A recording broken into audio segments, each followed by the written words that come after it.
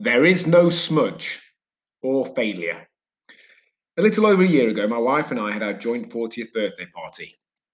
I made a little joke in my speech, referencing the varying distances people had travelled.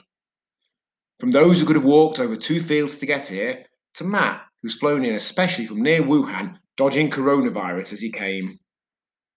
Oh, how we laughed. As far as we know, Smudgy, as me and the lads generally call him, didn't actually bring any COVID into the country. He had it a few months later, so we're fairly sure this isn't all his fault. He's accepted 50-50 responsibility with Boris. Anyway, it was really nice to see Smudgy. We lived together at uni in the second and third year. Johnny, Benny, Danny, and Matty, as people sometimes refer to us. But we don't see him much. His predilection for Asian ladies has led him to spend most of the last 20 years working in different parts of the Far East. That, and his job, I suppose. Chicken and an egg. Even when he lived in London, he'd randomly disappear for weeks on end, to the point where a rumour was started, by us, that there is no Smudge. He'd never existed and was a figment of our imagination. It even got to the point where that saying appeared on camera on a giant flag some of the lads took to the 2010 World Cup, which possibly trumped the 2006 Peter's Monkey one aimed at Kieran.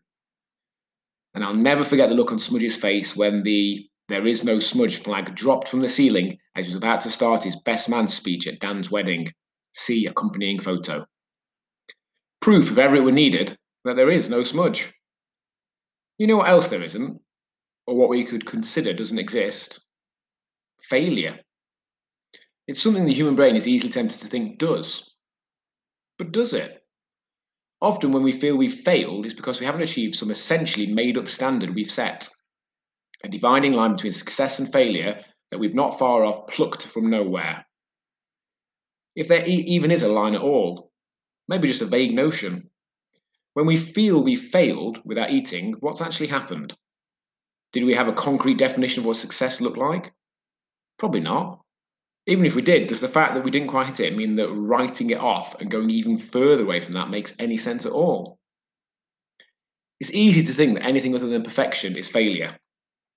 We don't hit our financial targets for the year, and we failed, essentially forgetting all the money we have made. We don't hit that PB on a run or an exercise of some sort and forget the huge progress we've made just because that exact number didn't happen. We miss one workout and decide it's not worth doing any as we can't do that 5 that week we'd originally planned. None of these are failure. They're degrees of success. Can't achieve the ideal degree of success? Achieve the next best thing. Or the next best. The best you realistically think you can under the circumstances. Never forget that, like Smudge, there is no failure, just degrees of success. Much love, John. My first real indicator that something bad was on its way was Dan's 40th on March the 6th, when everyone was foot shaking or doing the Wuhan elbow. Hall.